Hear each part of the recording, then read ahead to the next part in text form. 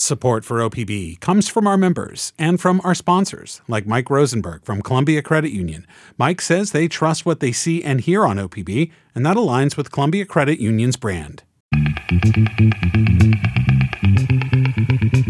This is Think Out Loud on OPB. I'm Dave Miller. Matt Baume joins us today. He is a Seattle-based writer, podcaster, and YouTuber. He focuses on how pop culture and big entertainment have shaped the lives of queer people and straight society as well. His new book, Hi Honey, I'm Homo, focuses specifically on TV comedy, sitcoms, and specials.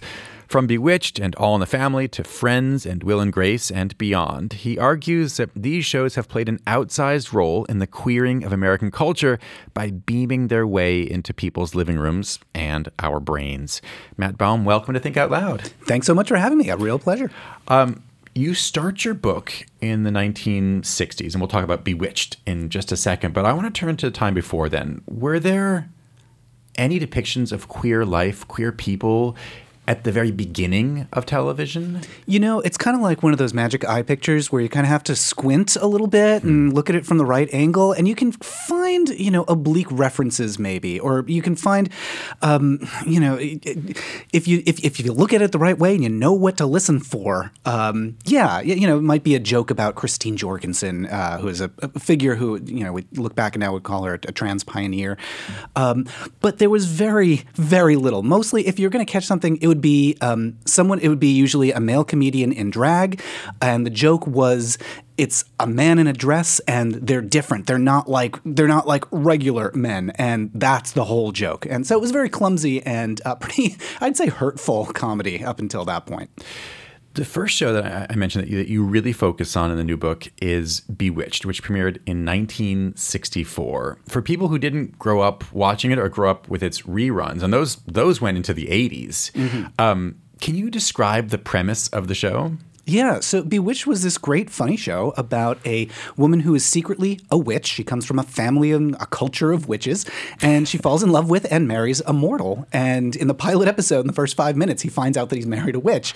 And the whole series is about them trying to blend in and be a part of quote-unquote normal society, while she has this tension of loving her family and loving her husband and eventually children, and also not wanting to lose touch with the culture and the people and the world, the magical world that she came from. And so it really reflects a sort of proto-feminism of the time. And, you could read it in a lot of different ways, either as a interfaith marriage or a mixed race marriage, or a lot of folks read this as someone who is hiding a secret about herself as something sort of queer.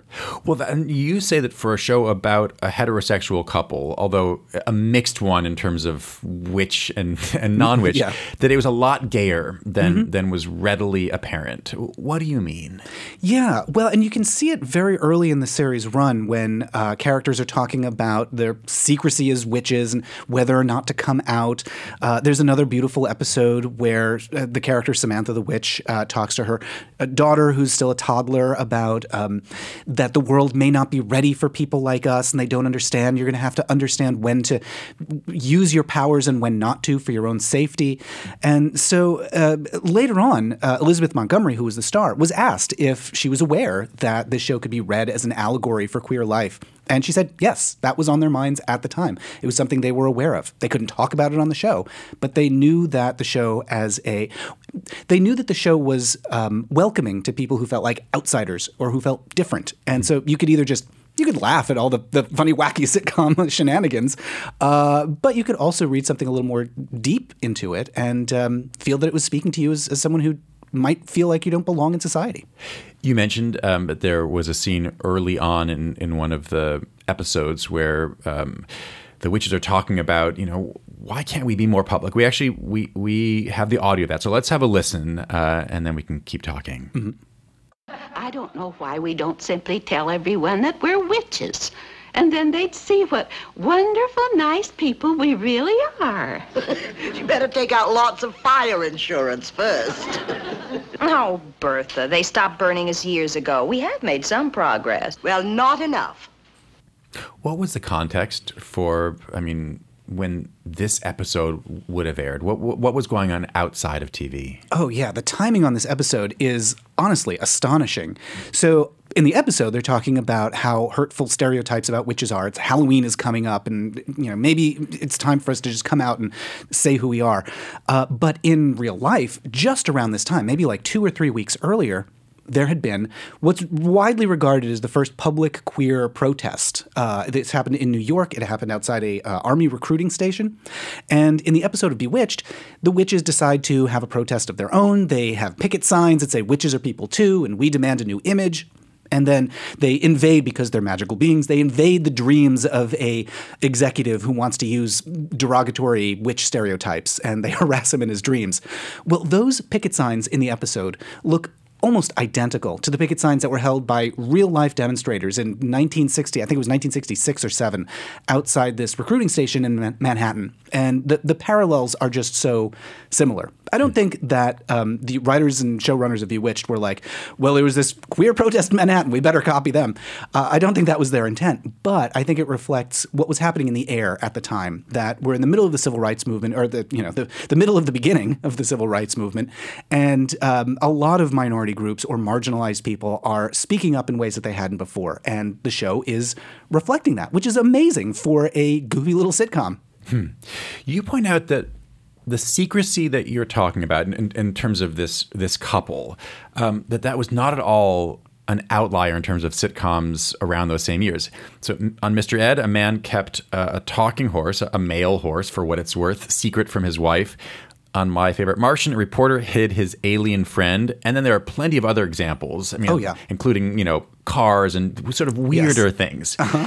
Why is this? Why was secrecy? And I mean, there's secrecy in Shakespeare, so it's not like it was invented in TV sitcoms in the American 1960s. But why do you think it was such a big theme at this time? Yeah, well, I think part of it is, like you said, it's just a fun little drama engine to have a secret, and that it's a good premise for a show.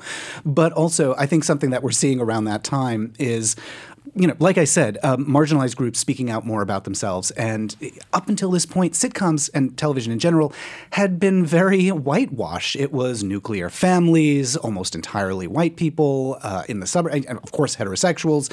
You wouldn't see religious minorities. You certainly wouldn't see people with disabilities. And so television was really not telling the full story.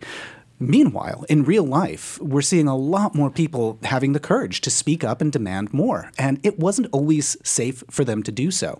What was going on in queer circles in particular, or at the time what would have probably been called homophile organizations, was a debate, just like you're seeing in that Bewitched episode, of some people saying, why don't we just tell people who we are, and then they'll see that we're nice? And then other people saying, "Are you kidding? They're going to kill us. They will literally kill us." I mean, that's the burning us is. I mean, it's a laugh line there, but on another level, on a deeper level, it's not at all funny. No. I mean, at the time that this aired, homosexuality was a crime. It was considered a mental illness. Certainly, if it came out that you were, for example, arrested in a gay bar raid, which as often happened, that meant losing your job, losing your connection to your family, losing everything. So, the stigma was unimaginably acute compared to the life that we are very lucky to have today. Let's turn then to the 1970s, when television shows started to tackle societal issues of all kinds a lot more directly. And I don't think any comedy did that more famously than All in the Family, which dealt with race and class and war and sexuality. Yeah. As a kind of generational clash with Archie, the bigoted dad, and then sort of countercultural kids, and then his wife Edith, who was sort of in between, it seems, narratively. What kind of queer representation was there on All in the Family? That's another one that was just shocking. And, for some people it was shocking great, and for other people it was shocking horrifying. But All in the Family really changed television up until this point. You didn't rock the boat. You didn't talk about the realities of people's lives. And when this show comes on, that's at its heart about an intergenerational conflict. Somebody who's living in the past. Those were the days is the theme song of the show. And his, his goofball meathead daughter and her husband Suddenly, you've got this clash that you had just never seen that television had really never been brave enough to talk about. And at the time, people were, critical of it and saying, like, good grief, these people experience everything. They have conversations about war and venereal disease and sexual assault and all this stuff. Surely, why are you putting all this stuff in there? And Norman Lear, who's the co-creator of the show, was very frank about, this is the reality of people's lives. And in particular, they had more queer people than you could ever have expected to see on television before then. In the first season, we find out that one of Archie's friends is gay, and Archie thinks it's all a big joke. He thinks he's kidding around because, you can't be gay. You're a football player. You're this big macho guy. You got a deep voice. You're strong. You can't be, he's like, that can't be he calls him a fruit. He says, if that's the punch of a fruit, well, and he doesn't believe it. Then later on, we meet a character named Beverly LaSalle, who is, according to Norman Lear, a drag queen. Other people can interpret this character as trans or might exist in a category that, the language just didn't exist for at the time. But Beverly becomes a good friend of the family. She recurs across 3 seasons. She gets an amazing character arc. Well, let's listen to. I think this is maybe the right around the introduction of her character. This is when the Beverly LaSalle character is meeting Edith. Mm-hmm. Let's have a listen. It was foolish of me to work 3 shows a night for 10 weeks straight without a night off. Are you in show business? Yes. I'm a female impersonator.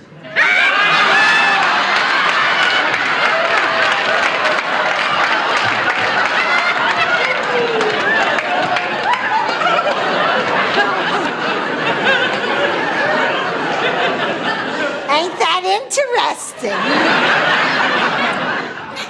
That's smart, too. I mean, who can imitate a female better than a lady? I'm afraid you don't understand, Mrs. Bunker. I'm a transvestite.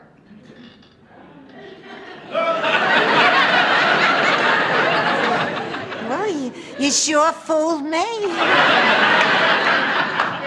I mean, you ain't got no accent at all.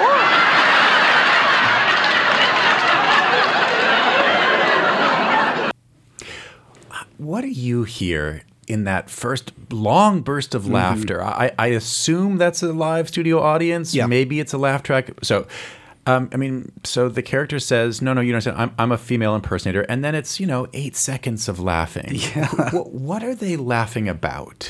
So there's a lot going on there. One is that earlier in the episode, the audience knows that Archie has given mouth to mouth to this character. And so who passed out? Who passed out in his cab. Yeah. And so she passed out. He gave her mouth to mouth. And he's bragging about what a hero he is for having saved her life, not realizing that this was, as she says, either a female impersonator or a transvestite, using language that we don't really use today. So the audience is laughing about that, knowing now we know something that Archie didn't, and we know something that Archie would be probably horrified if he knew. But also, we're hearing a knowing laugh from an audience that's been primed for decades at this point to laugh at a man in a dress. And so it's you do hear both, kind of punching up at Archie and punching down at the queer community. It's happening simultaneously. That is such a great way to describe it. Yeah. And I think what we see over the course of this episode and Beverly's later appearances is a resolution on which way we're really going to punch. And it becomes clear that this show is tackling bigotry, and it's not going to be another, Milton Berle style, isn't it hilarious to see a man in a dress? I should remind folks, if you are just tuning in, we are talking right now with Matt Baume. He is a podcaster and YouTuber, author of the new book, Hi, Honey, I'm Homo, Sitcoms, Specials, and the Queering of American Culture. You note that one of the really powerful messages that that Norman Lear and All in the Family took with this is simply that this was not a one-off, that Beverly LaSalle was not, she very easily could have been a fun character on one episode, but instead she became recurring. Can you give us, I don't think 40 years later we need to worry about spoilers. Sure. So can you give us a sense for the arc of her character? It's remarkable, and and then tragic. Yeah, it's incredible. And, and easily, exactly what you said, could have fallen into that trope, which remained common for many more decades, of the one-off gay guest who appears, helps the heterosexuals in some way, and then is out of their lives forever. So that was a trope. Oh, very much. Yeah. You might see, like a gay guest or something like that, but it was very rare. Shows like Barney Miller would actually bring queer characters back, but most of the time they did not. Even on shows like Maude. Maude had some gay characters who just appeared once. Anyway, so on All in the Family with Beverly, she comes into their lives. Archie is stricken once he finally once he finds out that this is a drag performer. And then she helps him. He's very embarrassed. And by the end of the episode, she helps him deflect the attention that he has gotten for having given her mouth to mouth. And she essentially lies to protect him and says, no, it was actually somebody else. And so Archie's grateful to have his reputation protected. Obviously, that episode would go very differently, I think, today. But it's a beautiful episode, beautifully acted. It's really smart. Beverly comes back a year later, and they're all happy to see her. She's welcomed into the house, and Archie asks her for a favor, which is he asks her to pose as a woman and go on a blind date with one of his friends so he can embarrass his friend. And again, this is a storyline that we probably wouldn't do today. It falls into the trope of the deceitful transvestite, and it's something that we now, I think, appreciate as a little more harmful than a lot of people would have realized at the time. But Beverly not only protests, and she says that she doesn't want to deceive a stranger and that it's wrong. She eventually relents and says, well, okay, if this is in good fun and everybody knows what's going on and it's not, we're not going to hurt anybody's feelings here, okay, I'll go along with it. And we see that Beverly is actually the most decent person on the show.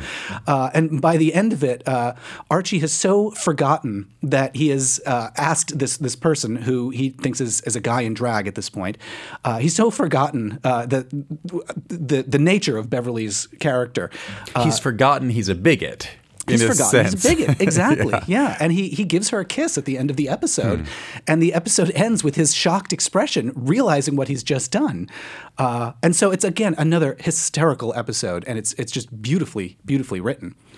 If I could say, before we even get to the tragedy of this narrative arc, even as you're describing this, I was reminded of something that really stood out to me in the book, which is that you take on all of these episodes and TV shows in the context of the history of when they are, and also the sort of, in some ways, the moral limitations of the way they were made, whether that was language or the stories. You're not censorious in saying that we can't watch this thing anymore because of the language that was used, language that would never be used today, the F slur or other things, which was on network television. I'm just curious how you approach all these different bits of entertainment that in some ways are actually shocking with a 2023 understanding. It can be a difficult translation sometimes. As you heard in that, she says, I'm a transvestite, I'm a female impersonator. We don't really use language like that today very much. And like you mentioned, the slur, a lot of language is thrown around, fairy and fruit, and harder F words are thrown around. And it is very difficult to contextualize that, and for a viewer today to understand what characters at the time were trying to communicate, or showrunners or writers. Exactly, yeah. So just to fast forward a little bit, this Beverly character later on in the show's run, when she's more a part of the family of the family of All in the Family, is murdered in a way that it seems is very much tied to her identity. And this hits Edith in particular really hard. And she has a major crisis of faith because of it. It makes me wonder why you're focusing on comedy. And I mean, and this was a comedy, All in the Family. The point was, among other things, it was to sell advertising as a television show, but to make people laugh. What do you see as the specific power that comedy has to sneak into our heads? I think it's so clear in these Norman Lear shows.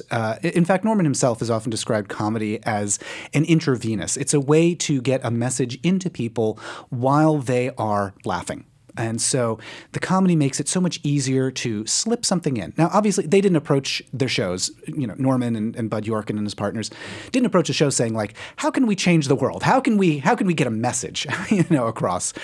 They started with entertaining. They started with being funny. But they also had values, and they had ideas, and they had things they wanted to express and talk about. Norman, and you're saying that if it had been, if the context had been a drama instead of a comedy, it wouldn't necessarily have been as effective in doing that? Well, I think dramas would have and were effective in other ways. Around the same time, there was another really groundbreaking drama. It was a made-for-TV movie called That Certain Summer with Martin Sheen and Hal Holbrook and some other folks. And that was a drama. It was about a gay man and his partner and his child from a previous marriage.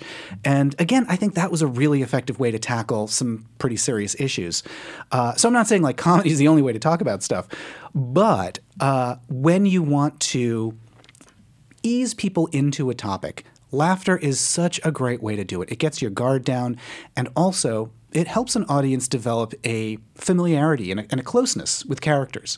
When I watch The Golden Girls, I feel like I'm hanging out with my friends. And I know I've never met these people. They don't even exist. They're just characters. But they feel like people I know. And that developing a relationship, even if it's a fake parasocial relationship, really helps an audience to feel like, I like this person on television. I like this fictional character. Well, how can I not like people like that in real life?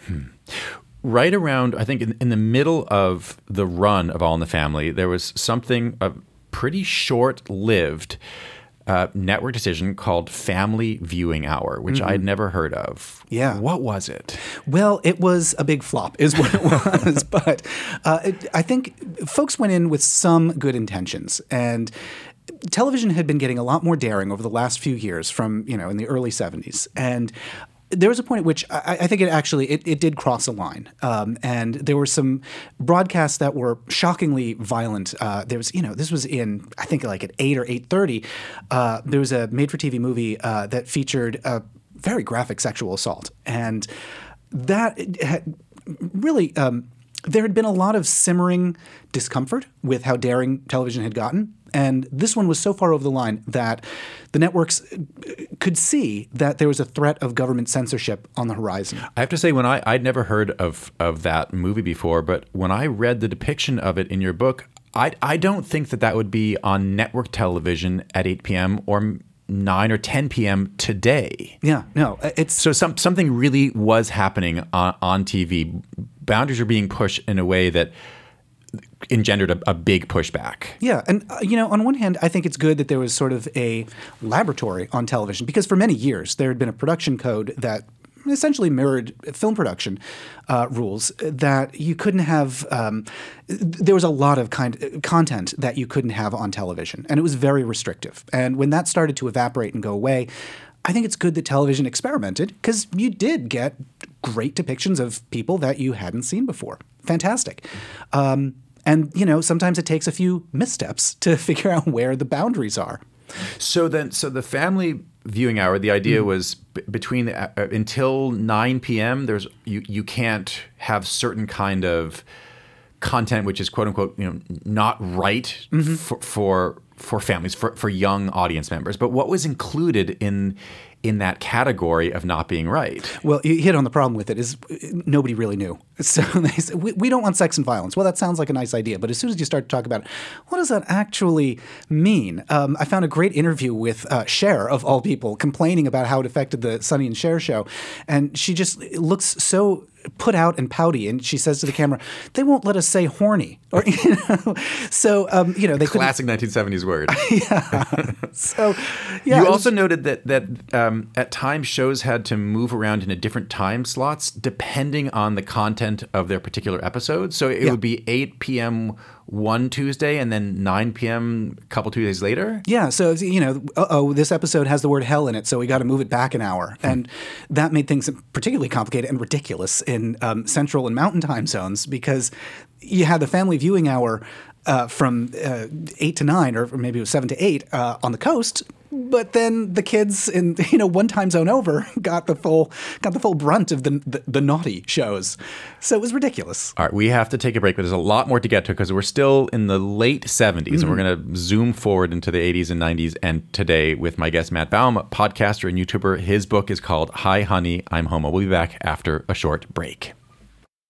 From the Gert Boyle studio at OPB, this is Think Out Loud. I'm Dave Miller. If you are just tuning in, we're talking today with the Seattle-based writer, video maker, and podcaster Matt Baume. His new book is called Hi, Honey, I'm Homo. It explores how sitcoms have advanced LGBTQ rights by embracing queer culture, sometimes overtly and sometimes in more hidden ways. You have a chapter about a show that created a lot of controversy before it even aired, and controversy from conservative groups and from what we now call queer activists. What were they worried about in terms of Soap from the two different sides? Yeah. So the summer before Soap went to air, there was a Newsweek article about how filthy this show was going to be, and it was going to have priests having sex, and there was going to be a gay character. And when conservatives found out about it, they were furious that television was going to air something that they had heard was so dirty. Now, nobody had seen this show. Was that, when I read that, I was curious if that was a conscious decision on the part of the studio to build excitement, or if it really, maybe this is just the cynic in me, or if that article came out of nowhere and was seen as problematic by the studios, because it's probably not a bad thing for people to be talking about a show that hasn't aired yet, unless they want to firebomb you. Yeah, as far as I know, it was actually the result of a preview that critics got. So I think the network did want people to see what they were working on, but I don't think they could have anticipated just how excited people were going to get. So the conservatives furious about something so dirty, and then gay activists who saw, I think, wisely saw that there was a show coming with a gay character, and they were like, oh no, not this again. Because so many shows, there have been some good ones, but there have been a lot of bad ones. And so I think there was a lot of anxiety about how negative the depiction had the potential to be. How much power did queer activists have at that point to actually have their voices not just heard, but paid attention to when we're talking about, the highest levels of studio executives? This is such a fascinating time for queer media organizing. There was no GLAAD, which we have today, an organization that will work directly with studios.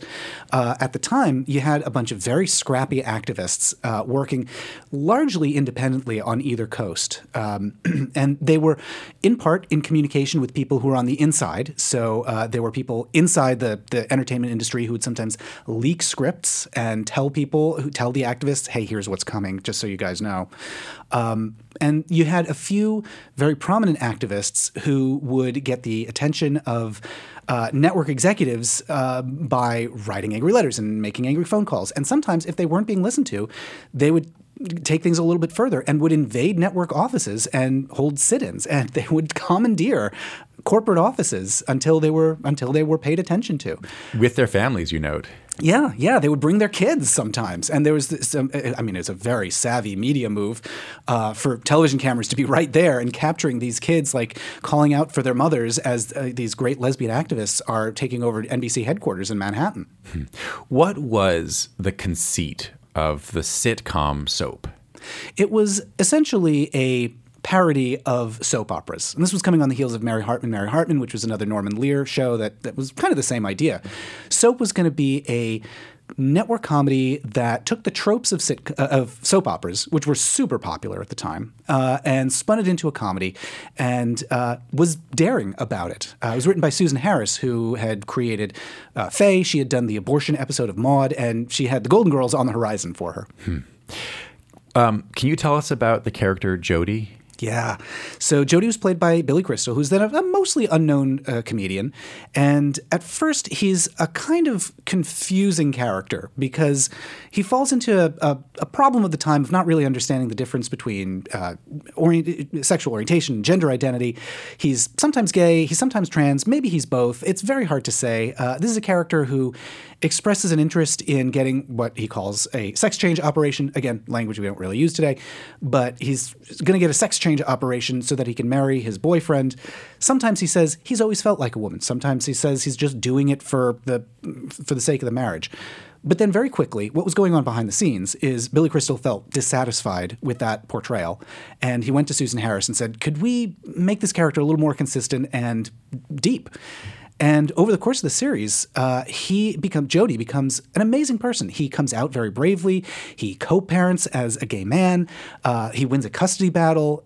He is unabashedly himself in a way, and bold about it, in a way that you just really had not seen at that point. How do you see the parenting arc there, the fatherhood arc as meshing with the times? And what was going on in terms of the politics of parenting when the show was showing his arc? So at the time, it was a pretty bad time for queer parents. Generally, they would never win a custody battle. If there was some dispute about, either from a previous marriage or something like that, basically 0% of the time would a judge side with someone who they felt was unsuitable to take care of a child because they had a same-sex partner. But just around the time that Jody on the show wins his custody battle against a woman that he hooked up with and had a baby with, they never used the word bisexual to describe the character, although that certainly seems to be the way that he conducts himself anyway. So he has a baby with this woman and is really fighting for custody of his child. In real life, a very similar case was working its way through the court. These two women had both left their husbands. They had fallen in love with each other. They had kids. They wanted custody of their kids. The husbands didn't want that. A lower court judge had ruled that the women could have custody of the kids, but only if they separated. And they appealed, and it worked its way up, and they won. It was one of the first high-profile cases where lesbian parents, where same-sex couple, was allowed custody of children. And it coincides almost exactly with this episode of Soap. So you grew up in the 1990s, long after the show originally aired, but syndication actually, it seems like it's a huge part, reruns are a huge part of the power of these shows to reverberate decades later. Yeah. What did Soap in particular mean to you when you were growing up? This was one of the shows that it was one of the first that really showed me a queer character, that showed me a gay character, or a character that I read as gay, because Jody is, a bit of a cipher that a lot of people can read in ways that they want. But it was airing on Comedy Central at the time, and I remember being attracted to the show initially because it was just so funny. And then the more I saw of Jody, the more I realized, there's a whole community of people out there like me. I'm not alone. Not only can being gay be, can I find others like me, but it can be great. I can enjoy it. I can be confident and powerful. And and this character is cute. So suddenly gay seemed, it seemed good. Do you remember being aware of the oldness of the show? I mean, like if you were, say, a 15-year-old and you were watching a show that had been made 15 years earlier, or, in the late 70s, I'm wondering if that itself had an impact on you as well. There were certain things about it, like the width of the lapels that certainly seemed dated. But I think one of the great things about a sitcom that really endures, whether it's All in the Family or Maude or Soap or The Golden Girls or whatever, is that, aside from the fashions and the hairstyles and cell phones, it just feels like it could be a story happening today. Make a few tweaks to the dialogue, update the language a bit, and because these are very human stories. Well, people haven't changed. Their hair has, but aside from that, the stories, the experiences, and relationships that we have not. If you're just tuning in, I'm talking right now with Matt Baume. He is the author of the new book, Hi, Honey, I'm Homo. You can see him tonight at 7 p.m. at Powell's in downtown Portland. Let's get into the 80s and actually start with real life before we get to some of the shows that you wrote about. This is when HIV really emerged as an enormous and truly terrifying public health crisis. How did TV shows in particular respond to HIV and AIDS? A couple different ways, but one of the most common was just retreating. There was a lot of putting the head in the sand and not wanting to deal with anything gay, because the moment you mention anything that came off as queer, people would be thinking about HIV. And a lot of shows felt that was too depressing or too serious or too controversial. And so queer issues kind of backed away a little bit. And there was a little bit of a pendulum swing the other way. That having been said, there were a lot of shows that were bold enough to do what the federal government was not and actually address this epidemic. So you've got episodes of The Golden Girls, you've got episodes of Designing Women that tackle it head on. And then you've got dramas, made-for-TV movies like A Sudden Frost that actually looked straight in the eye at this disaster and said, essentially, if the Reagan administration isn't going to come to help us, we're going to do what we can as media makers, as television. And there's a beautiful episode of Designing Women where they do more education in the span of 15 or so minutes about HIV than than most of the federal government had been doing with its public outreach. Let's turn to Golden Girls. You mentioned it a couple times. It looms large still today, and on one level, it's even just surprising that a show about 4 women, and they are white, middle class or maybe richer women, but still older women in the second half of their lives, that it got made at all. How did it get made? By accident. Originally, it was a little throw-off joke a year earlier.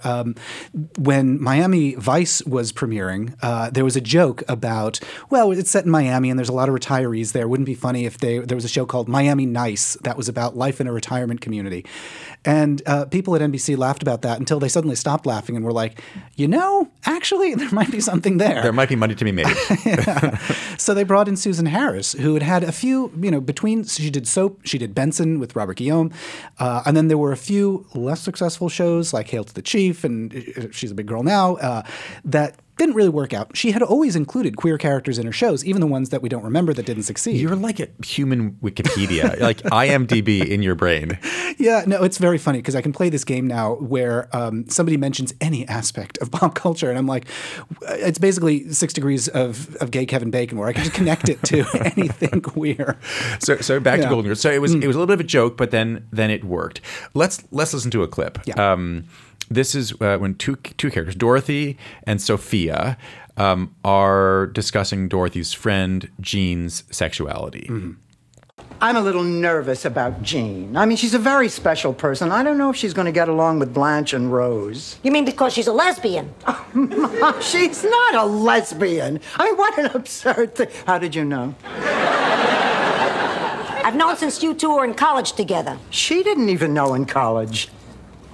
How did you know? A mother knows. Do you think I should tell Rose and Blanche? Jean is a nice person. She happens to like girls instead of guys. Some people like cats instead of dogs. Frankly, I'd rather live with a lesbian than a cat.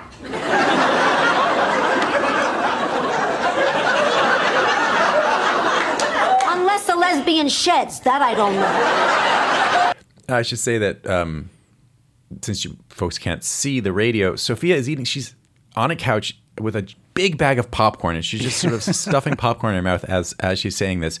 How much had changed in the writer's room or in sort of behind the scenes between a show like Golden Girls and a show like Bewitched, which was 20 years earlier? Yeah, well, so on Golden Girls, you had writers who were perhaps not out to everyone, but they were out to some people. I spoke to a writer on the show, Stan Zimmerman, who was early on in his career on the show.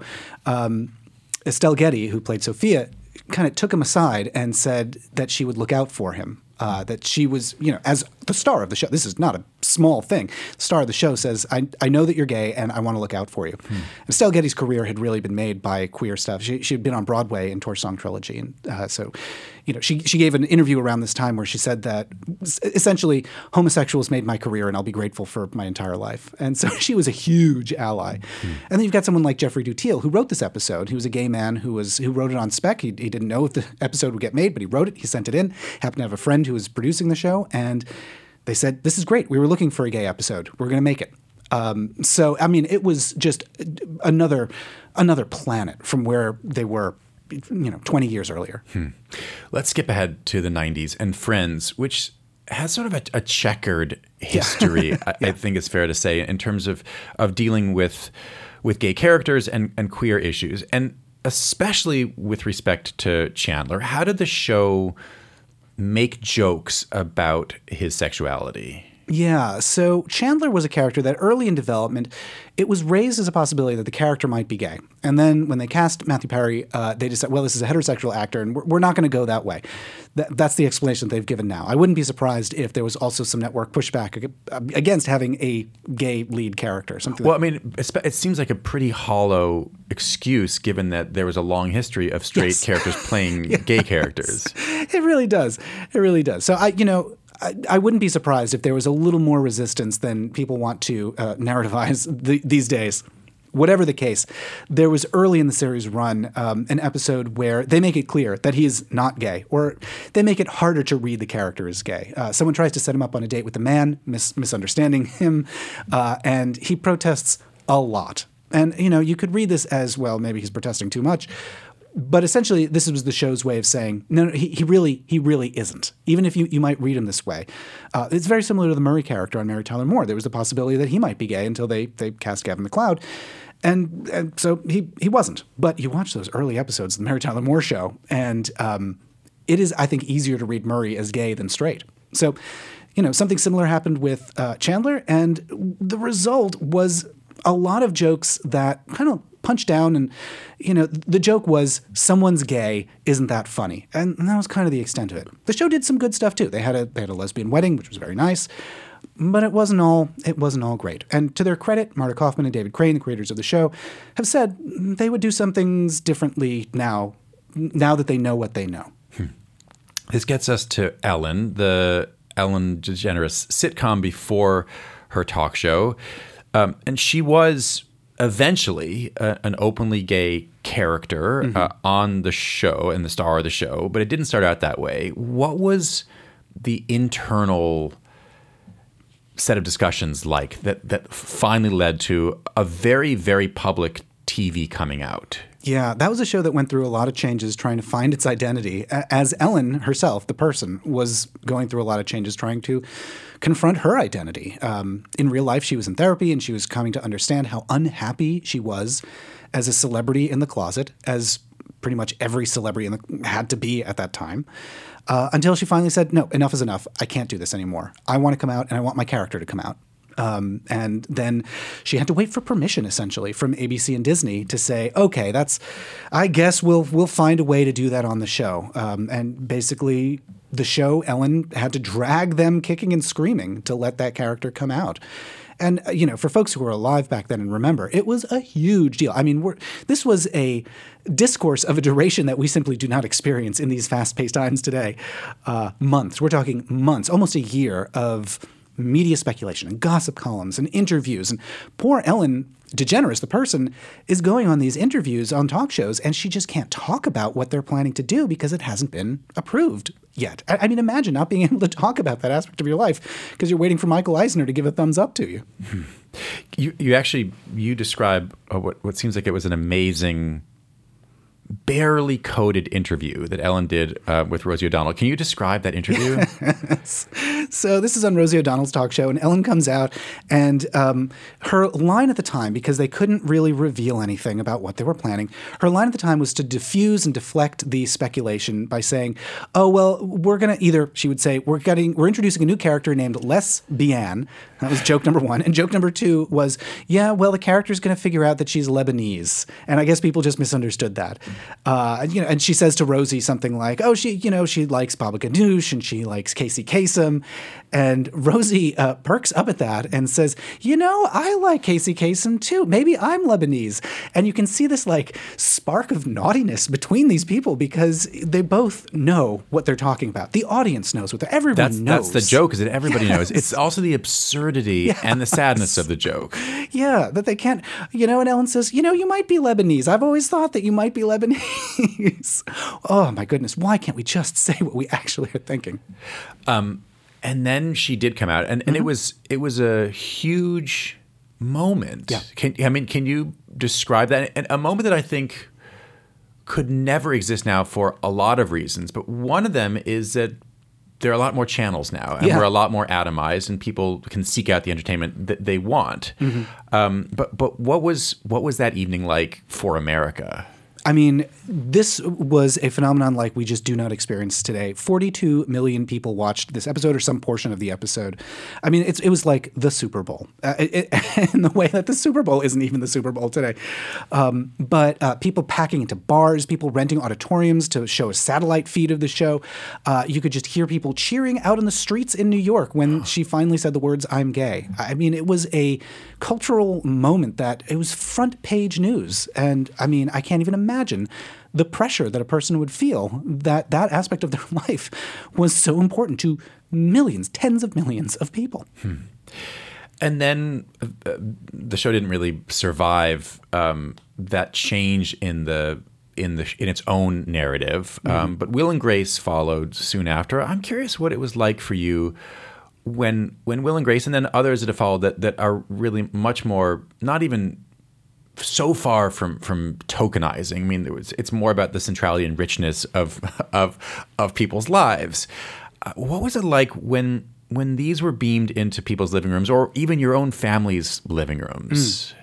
I think one of the important things that Will and Grace did for me was it showed me that I have a culture that I didn't know that I had. That I belonged to something that I didn't know I belonged to. I was around 18, I think, when the show debuted, and it was really eye-opening. And, you know, it presents a pretty limited slice of American gay life. These pretty well-to-do white gay cis men in New York. But it was more than I had seen before. And it was that for a lot of people. And, you know, people focus on how groundbreaking it was to have all these gay characters at the center of a show. And I think that sometimes doesn't give enough credit to what the value of having Grace. You know, it wasn't just Will and Jack, it was Will and Grace. And having a show that presented a gay man and a straight woman as friends and had them on equal footing and as peers, you know, and close, that welcomed a lot of people into that show and made it feel like something for everyone. And, you know, in a way that really, I think, opened a lot of eyes to kind of what I was saying before about Norman Lear. If I like this person on television, why can't I like them in real life? With all of these shows that we're talking about, how much do you think that they were leading and pushing society or some households in places where they weren't already? And how much were they just reflecting where we already were? It's really hard to say, but I think they're really balancing those two things. And it's a great way to look at the power of those shows, that they are telling us stories about ourselves. You know, we look on television and or in movies or media in general, and we say, hey, that's kind of me, and that's great.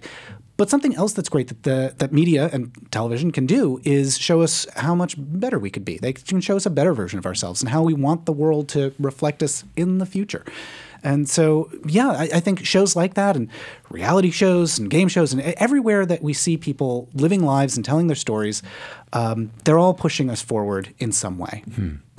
The basic story that you're telling in this book is a transition from vilification or erasure to maybe caricature, to tokenism, to where we are now, which I think in a lot of ways is a more textured, fully realized version of complex human lives. But that's for gay and lesbian characters. Where do you think we are for trans characters on TV? I think there's still a long way to go. That is I guess you could call it, one more, it's the final frontier of inclusion. And, you know, in particular, we don't see enough, I think, stories about queer people of color. And that's another area where I think television still has a lot of room to improve. And what that takes is more of what we've seen in the past. You know, we've been here. We've been in a point where we're like, there's not enough of us. There's not enough or there's not enough of our friends, or there's not enough of our family, or whatever. We've been here before. It hasn't been enough. It hasn't been good enough. And we know what to do about that. And that is to demand more as fans, to say, hey, why don't you have these characters kissing? Or why don't you have a black trans character on the show? Or why are you leaving a whole group of the population out? So for fans to demand more, sometimes raucously and vocally, invading television stations, if that's what it takes writing letters, and it takes, message boards and whatever method it takes. And it takes people on the inside who can recognize, in my industry, I have the potential to do more. All those groups working together, using different tactics and asking for more and trying to improve things, and also keeping their eye on the ultimate goal, which is liberation and not being constrained by arbitrary rules. You mentioned that 42 million people saw some or all of that Ellen episode. Those numbers don't happen now in our streaming universe. I mean, but we have gained a ton of new entertainment options and viewpoints. If you want to seek something out, you can find it, but it's not that you're going to be alone, but it's not the shared sort of almost universal experience of when there were just 3 channels and you got what you got. How do you think about that balance of what has been lost in terms of that shared sense and what's been gained in terms of that explosion of diversity? Yeah, we no longer have the phenomenon where an episode airs and we all gather around the next day because we all watched the same thing because we only had 3 choices that night. And on one hand, it's great that now we can have so many diverse things, thinking about like Steven Universe and She-Ra, like animation that has queer characters. So we can have like these niche shows for niche audiences that we couldn't. There was just no way that NBC of 1984 was going to have. However, that means that a lot of shows are hard to find. There's so many shows that exist today that I only find out about when people are angry that they were canceled too early. There's just more than you can possibly watch. So yeah, it's a good thing and it's a bad thing. And I think the best news is that we're at a real pivot right now for television. We can clearly see the economic model for television right now is not working. Things are going wrong with TV at the moment. And so we have a chance to change the face of that right now. Let's see what happens. Matt Baume, thanks very much. Thank you. Matt Baume is the author of Hi, Honey, I'm Home. And thanks very much for tuning in to Think Out Loud on OPB and KLCC this week. I'm Dave Miller. Have a great weekend. Think Out Loud is supported by Steve and Jan Oliva, the Rose E. Tucker Charitable Trust, and Michael, Kristen, Andrew, and Anna Kern.